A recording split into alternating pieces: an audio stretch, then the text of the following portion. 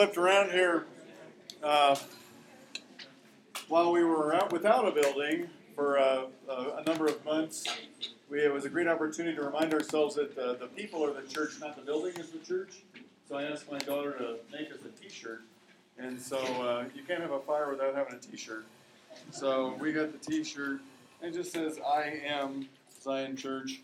Then a scripture was very meaningful to us at that time from Isaiah, talking about beauty from ashes. And so that was a great hope that we clung to.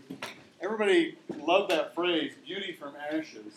And so we kind of kept using it, this and that and everything. And then one of the things we lost was a cookbook that we had put together. And so we got to remake the cookbook. We lost all these copies, we got to remake the cookbook. And so yes, the name of the cookbook is Beauty from Ashes. Cool. The cookbook. Very cool. Sometimes people just aren't thinking. So are the recipes so good that even if you burn them horribly, they still taste okay? I'm here to tell you that if you blow the recipe, you will not get beauty. You will just get ashes. We're going to continue on studying here, talking about trials and God using trials in our life. And as we move forward, we're just going to keep pressing through some verses. You'll notice you're getting a bird's eye view. We're getting some of the big themes. And again, it'd be great for you to read more of this and to study more as you go along. This section I'm calling... Be holy? Actually, be holy. I've got the wrong... that should say, be holy up there. Which is a part of the text that comes to us. The challenge is to... it comes in verse 15. I'll get through puberty one of these days. All right. Just as he who called you is holy, so be holy in all you do. For it is written, be holy because I am holy. God has saved us with an eternal love. A part of his work in our life is to shape us and mold us through trials and trouble. And as we move forward into the text, we see this call to maturity and to grow in Christ. So that's what we're going to look at today a little bit. Why don't we have a word of prayer, and then we'll dig into this. Heavenly Father, thank you so much for the great day. We've enjoyed the chance to spend the day together, to enjoy having fun together and thinking together and growing together. The seminars were a challenge to think about this world and ourselves the way that you think about this world and ourselves. And now we pray you guide our thoughts as we come to 1 Peter. Help us to see, again, ourselves and the world a bit more the way you do. We ask this in Jesus' name. Amen. Maturity is something that we're all working on. Ask my wife. I'm still working, quite a bit on that. But someday I will grow up when I'm dead, I guess. There was a particular time of growing up in my life that was a real challenge, kind of a test in my life of maturity. I mentioned that I was before I was a pastor, I was a school teacher. And I was a very young school teacher. I was straight out of college teaching high schoolers. And so literally some of the students in my class were 4 years younger than me. That could be kind of a challenge. And so what do you do? Come on, what do you do when you need to be mature, right? Come on. Yell. You grow a beard. Try not to yell. Say it louder. You grow a beard. You grow a mustache. If you think this is bad, okay, fast forward, reverse 25 years, and it was really bad. It was just very kind of thin and spindly, but by golly, you grow a mustache, and you try to, look a little older. And then the other thing you do is you have people call you Mr. Kerns, right? None of this Stu stuff. There's going to be Mr. Kerns. And then you have a good plan. You walk in and you got the plan. And my plan was I wanted to get to know everybody's name really quickly. So I'm going to assert control. I'm going to get the plan. we're going to have a seating chart. So I know where you're at. I can look at the seating chart, take attendance quickly, and I can learn your name. And within a week, I was going to have everybody's name learned. And they'd be impressed that Mr. Kerns knew their name. We're charging ahead, having a great time. So everything goes great the first day. The second day, we walk in, and everything's going according to form. People are walking to their desk, and somebody new walks in who wasn't there the first day. So I kind of explain. We get the seating chart, and these seats were taken, but here's the ones that are open. But he just sat down in one of the seats that was already taken anyway. Now, yeah, see? So what do? What do? No, you don't yell. You just kind of slowly walk over and you say, no, I know you weren't here yesterday, but that seat is taken by somebody else. And so you just take here's these other choices, all right? And what does the student do at that point? He says, no, this is where I'm sitting. And there were students around at this point. And it's the second day, I'm 21 years old. It's the second day of school. I've got to, stay calm.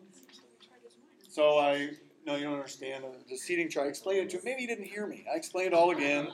And this is the way it works, and these other choices. Man, I ain't going anywhere. Now we've got a full-blown confrontation. And now the whole class is tuned in. It's the teacher, the newbie, versus the senior. What's going to happen? Now, I taught English. What do you know about English classes? It's nap time. They may be all of those things, but they are not electives. You need English to graduate from high school. So I know at this point he's a senior, and he needs this class, and he's making trouble, and it's a test in front of everybody. And so for the third time, I come to him and I say, no, I'm the teacher, you're the student, these are your choices. It's either do what I say or you can leave. Any guesses as to where things went from there? He left. Well, he didn't just leave. He stood up, called me a few choice words, dropped the F-bomb, and stomped out of the room, out of the classroom. And as he left, of course, I said, if you leave, you're not coming back. And he left. Now, again, I said that knowing that he needs the class. Now, why is growing up so hard? Why was that such a big deal? Why is it a big deal to move from this chair to that chair? I don't know. Why was it a big deal for me on that very first day to not just say, oh, well, I guess somebody else can sit in a different chair? 2 people were growing up that day. A student was growing up, and a teacher was growing up. And both of us had decisions to make. Later on, I shared my story in the English lounge with the other English teachers, and just, out of panic, I said, did I do the right thing? What'd they do? I couldn't believe this happened. And you know what they said? They said, oh, that's the best thing that could ever happen. What do you mean? Oh, I said, that'll be the easiest class you'll have for the whole semester, because they know that when you say something, you mean it. And in your eyes, you became the authority in that classroom today. In fact, then they told me another little secret. Some of your teachers practice this. Some of your teachers actually, early on in the semester, intentionally look for that situation so they can establish their authority in the classroom and everybody can see visibly who's boss.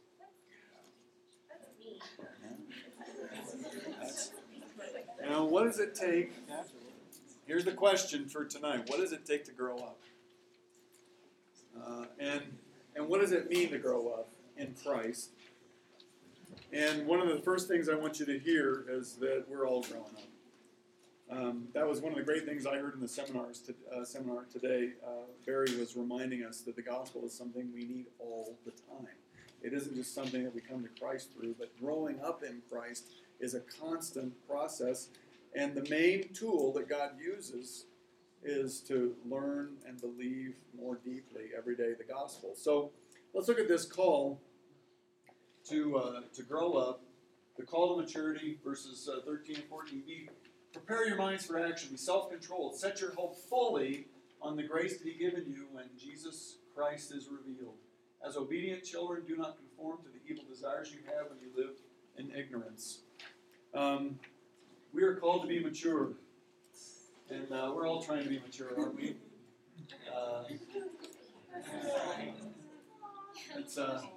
I'm not sure he wanted to do that, but that's Lindsay and Bryson trying to look grown up, right? That's all of us. We're all trying to look grown up. And the call to maturity comes to all of us. He says, gird up. It says, actually what it says is, Prepare your minds for action. And sometimes the Bible isn't as literal as it could be. What that literally means in the Greek is gird up the loins of your mind. If you're going to grow up, okay, you've got to be ready for this. And, if you're in the ancient world, you don't have pants, you have some kind of a garb that can get your feet caught up. So if you're going to get moving, if you're going to get prepared, you grab your garment, tuck it in your belt, you're girded, you're ready for action. He says, okay, now, here's a mixed metaphor. Gird up the loins of your mind. Get your mind ready, because if you're going to become mature, there's going to be some work involved. And what is that work? Well, there's going to be the pull of the trials and the glories that you face, but we're called in verse 14 to be children of obedience. Children of obedience.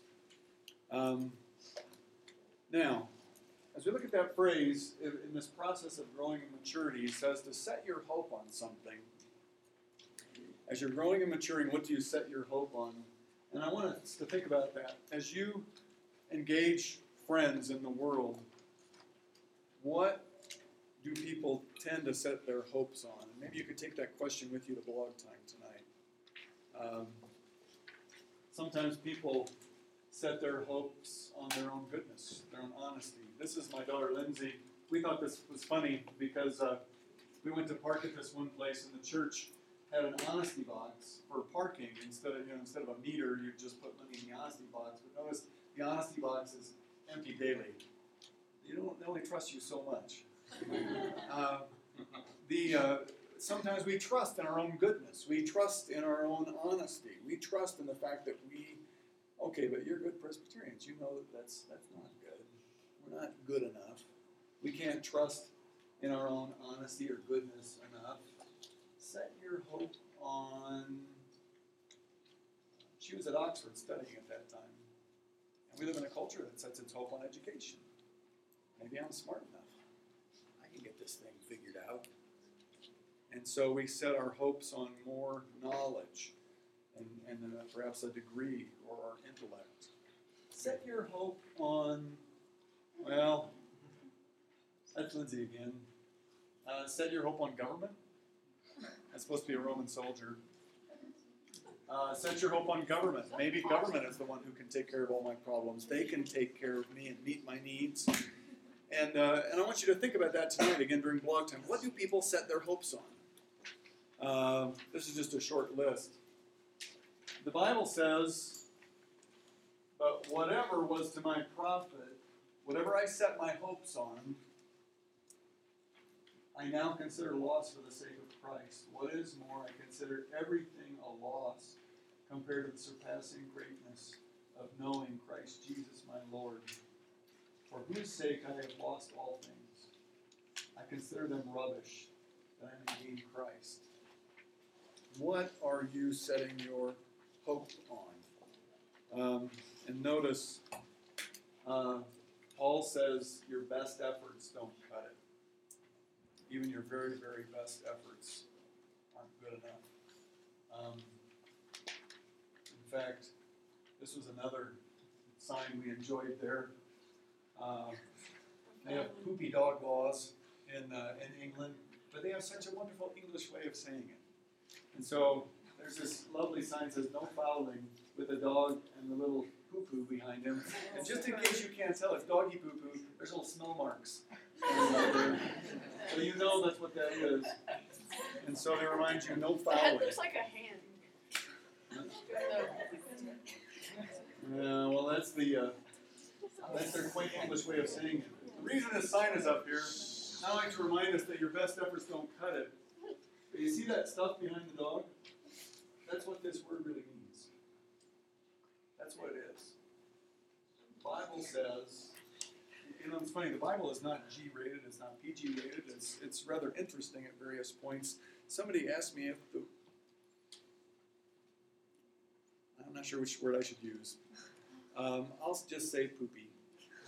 On the farm, we use other words from time to time. But somebody asked me, again, how graphic the Bible gets. And the Bible basically says that all of your good works, whatever you thought was of profit, whatever you thought was great, and commended yourself to God, and you could stand before God and say, hey, look at me. Paul says all that stuff that he has accomplished whatever was to my profit for the sake of Christ, I consider now shit. Okay? It's a piece of shit. I got nothing to offer God. I don't have anything. The best stuff on the best day when I come to Jesus is worthless poop. Now that isn't a fun message, is it? It isn't a fun message, but it's the truth. And so Peter wants us in 1 Peter to set our hopes on something solid. And what is solid? Set your hope fully on the grace to be given you when Jesus Christ is revealed. The gifts. Grace is a gift that God gives us, and the gift of God's grace is to be the source of hope and power. This is the one good thing you can point to in your life. You can point to the gift of the gospel in Christ, and you need to set your hope fully on that. And the only thing I can say is if you are setting your hope on anything else, you will be disappointed. You will be disappointed, but to set your hope on Christ. And when you do that, then the power of the gospel begins to work in you. And he begins to talk then about the motivation to maturity. And this is the passage we read. Just as he who called you is holy, so be holy in all you do, for it is written, be holy, because I am holy. Since you call on a Father who judges each man's work impartially, live your lives as strangers here in reverent fear. For you know that it was not with perishable things such as silver or gold that you were redeemed from the empty way of life handed down to you by your forefathers, but with the precious blood of Christ, the Lamb without blemish or defect. He was chosen before the creation of the world, but was revealed in these last times for your sake. Through him you believe in God, who raised him from the dead and glorified him, and so your faith and hope are in God. This is the motivation to maturity. He goes on, he says, now that you have purified yourselves by obeying the truth, so that you have sincere love for your brothers, love one another deeply from the heart, for you have been born again, not of perishable seed, but of imperishable, through the living and enduring word of God. For all men are like grass, and all their glory is like the flowers of the field. The grass withers, the flowers fall, but the word of the Lord stands forever. And this is the word that was preached to you. The motivation comes to us in a variety of ways. And notice that the motivation is not that I try hard and I'm becoming a better person. In fact, the motivation is to look in different directions. The motivation to maturity comes from the character of God. And so to learn who God is and to understand the character of God. He who called you is holy, so be holy. That's why it's important to study and understand who God is and to read through the Bible so you see the great pictures of God and his character all throughout the Scripture. By the way, some people say that, well, in the Old Testament, God seems very judgmental. In the New Testament, God seems all about love. Jesus is always about love. And you need to, again, read your Bible very carefully because in the Old Testament, God constantly reveals himself as loving. God is constantly saving and redeeming and interceding and listening when people cry out to him, when his people cry out to him. Jesus, on the other hand, also is a teacher of justice. Who is the number one teacher on the doctrine of hell in the Bible? Jesus. If Jesus didn't talk about hell, we would know practically zero about hell. Almost everything we know about the doctrine of hell comes from the mouth of Jesus. He is the model of perfect love, and he is the example of the Father's justice. So the character of God, from the evaluation of God, is also our motivation. That God is watching us, and that is a kind of motivation for us. It's an important thing.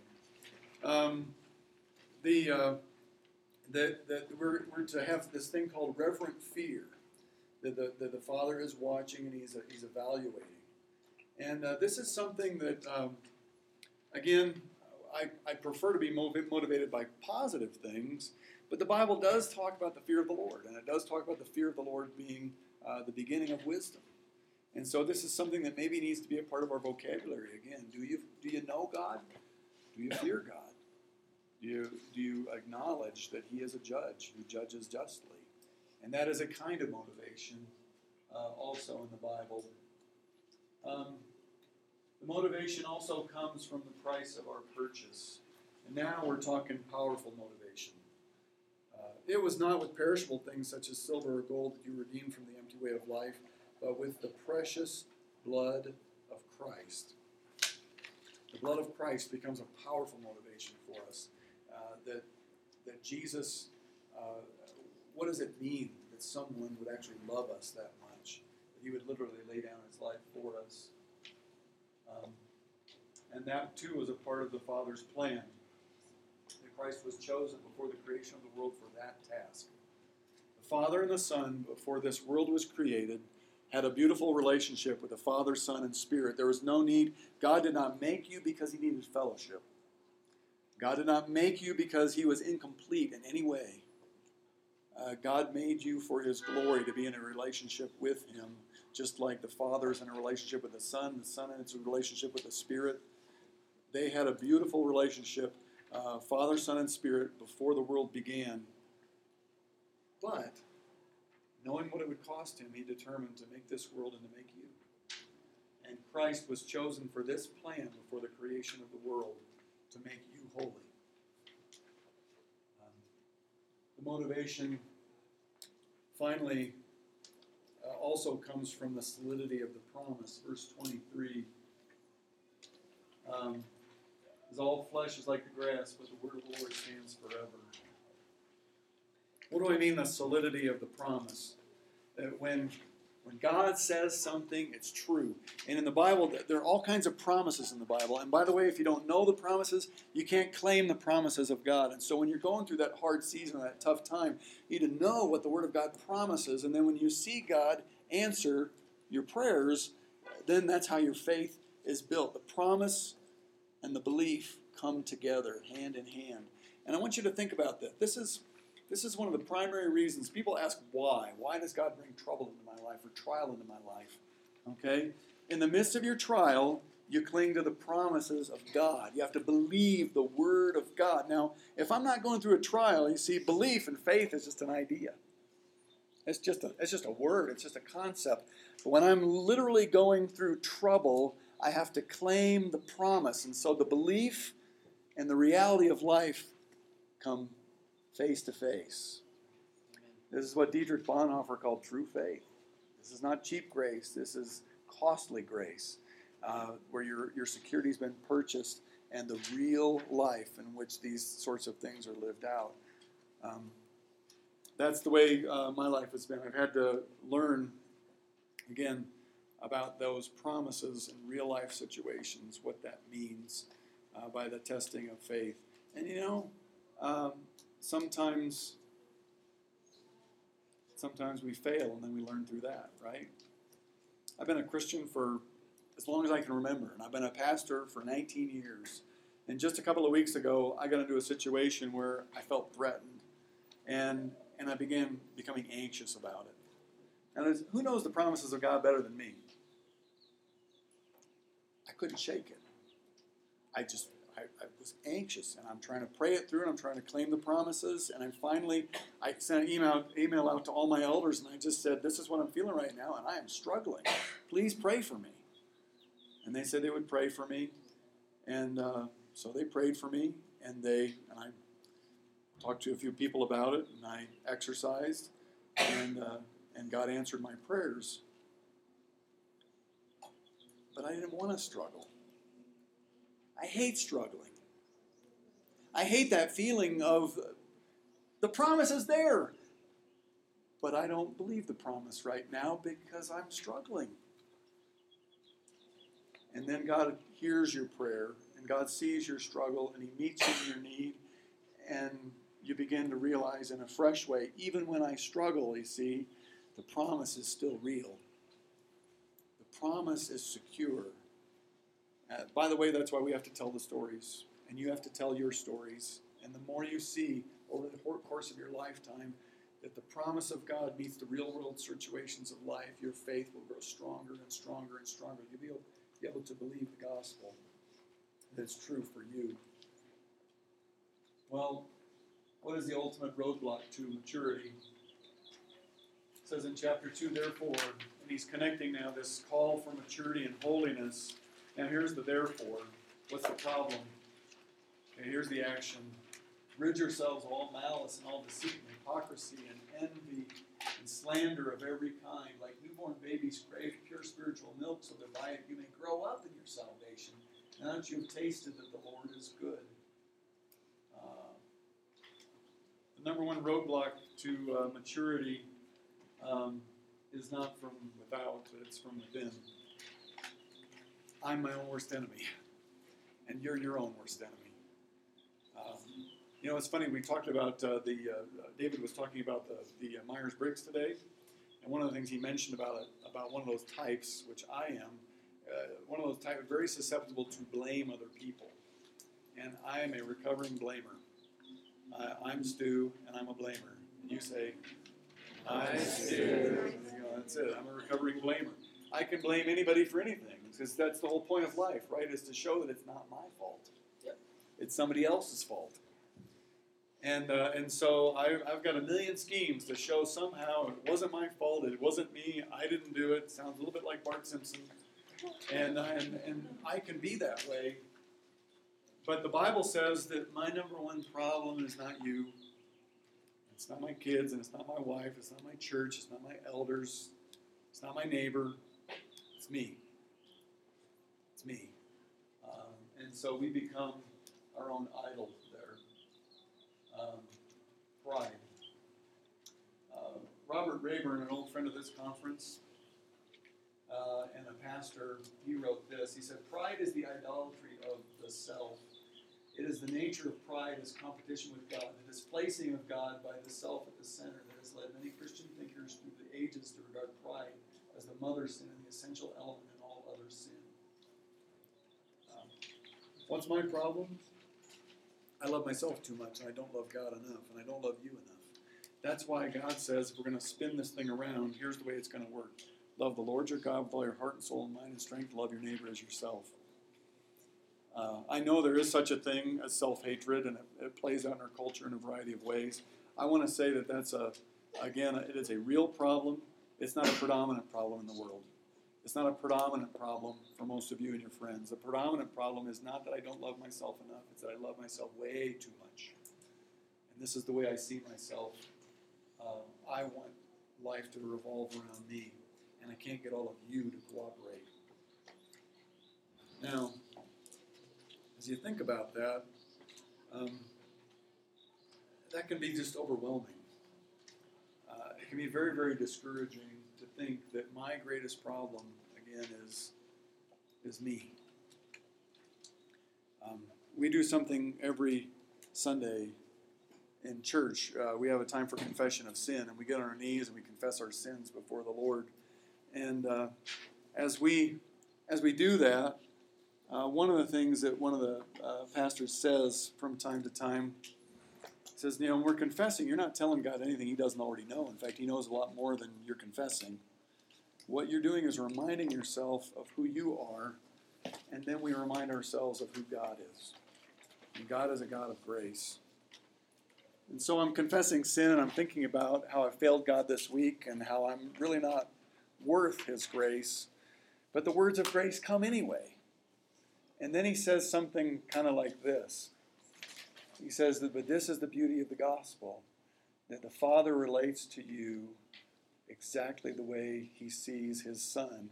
And when he looks at you, what does he see? Through the lens of the gospel, he sees Jesus. And this is where it's very important. If you ever doubt God's love for you, here's the question you ask. Does the Father love the Son? If you ever doubt God's satisfaction with you, is the Father satisfied with the Son? Okay? And that's the question of the gospel. You see, the Father always loves the Son. He has loved the Son from all eternity past. The Father is satisfied with the Son. He has always been satisfied with the Son from eternity past. The Father is pleased with the Son. He is perfectly pleased with the Son. And when you have faith in Christ, when the Father looks at you, that's what he sees. He sees the Son, and he looks at you and he says, I am perfectly pleased. Perfectly pleased. I look at me and I'm not perfectly pleased. I need to hear the gospel over and over and over again that I might be spurred on toward maturity.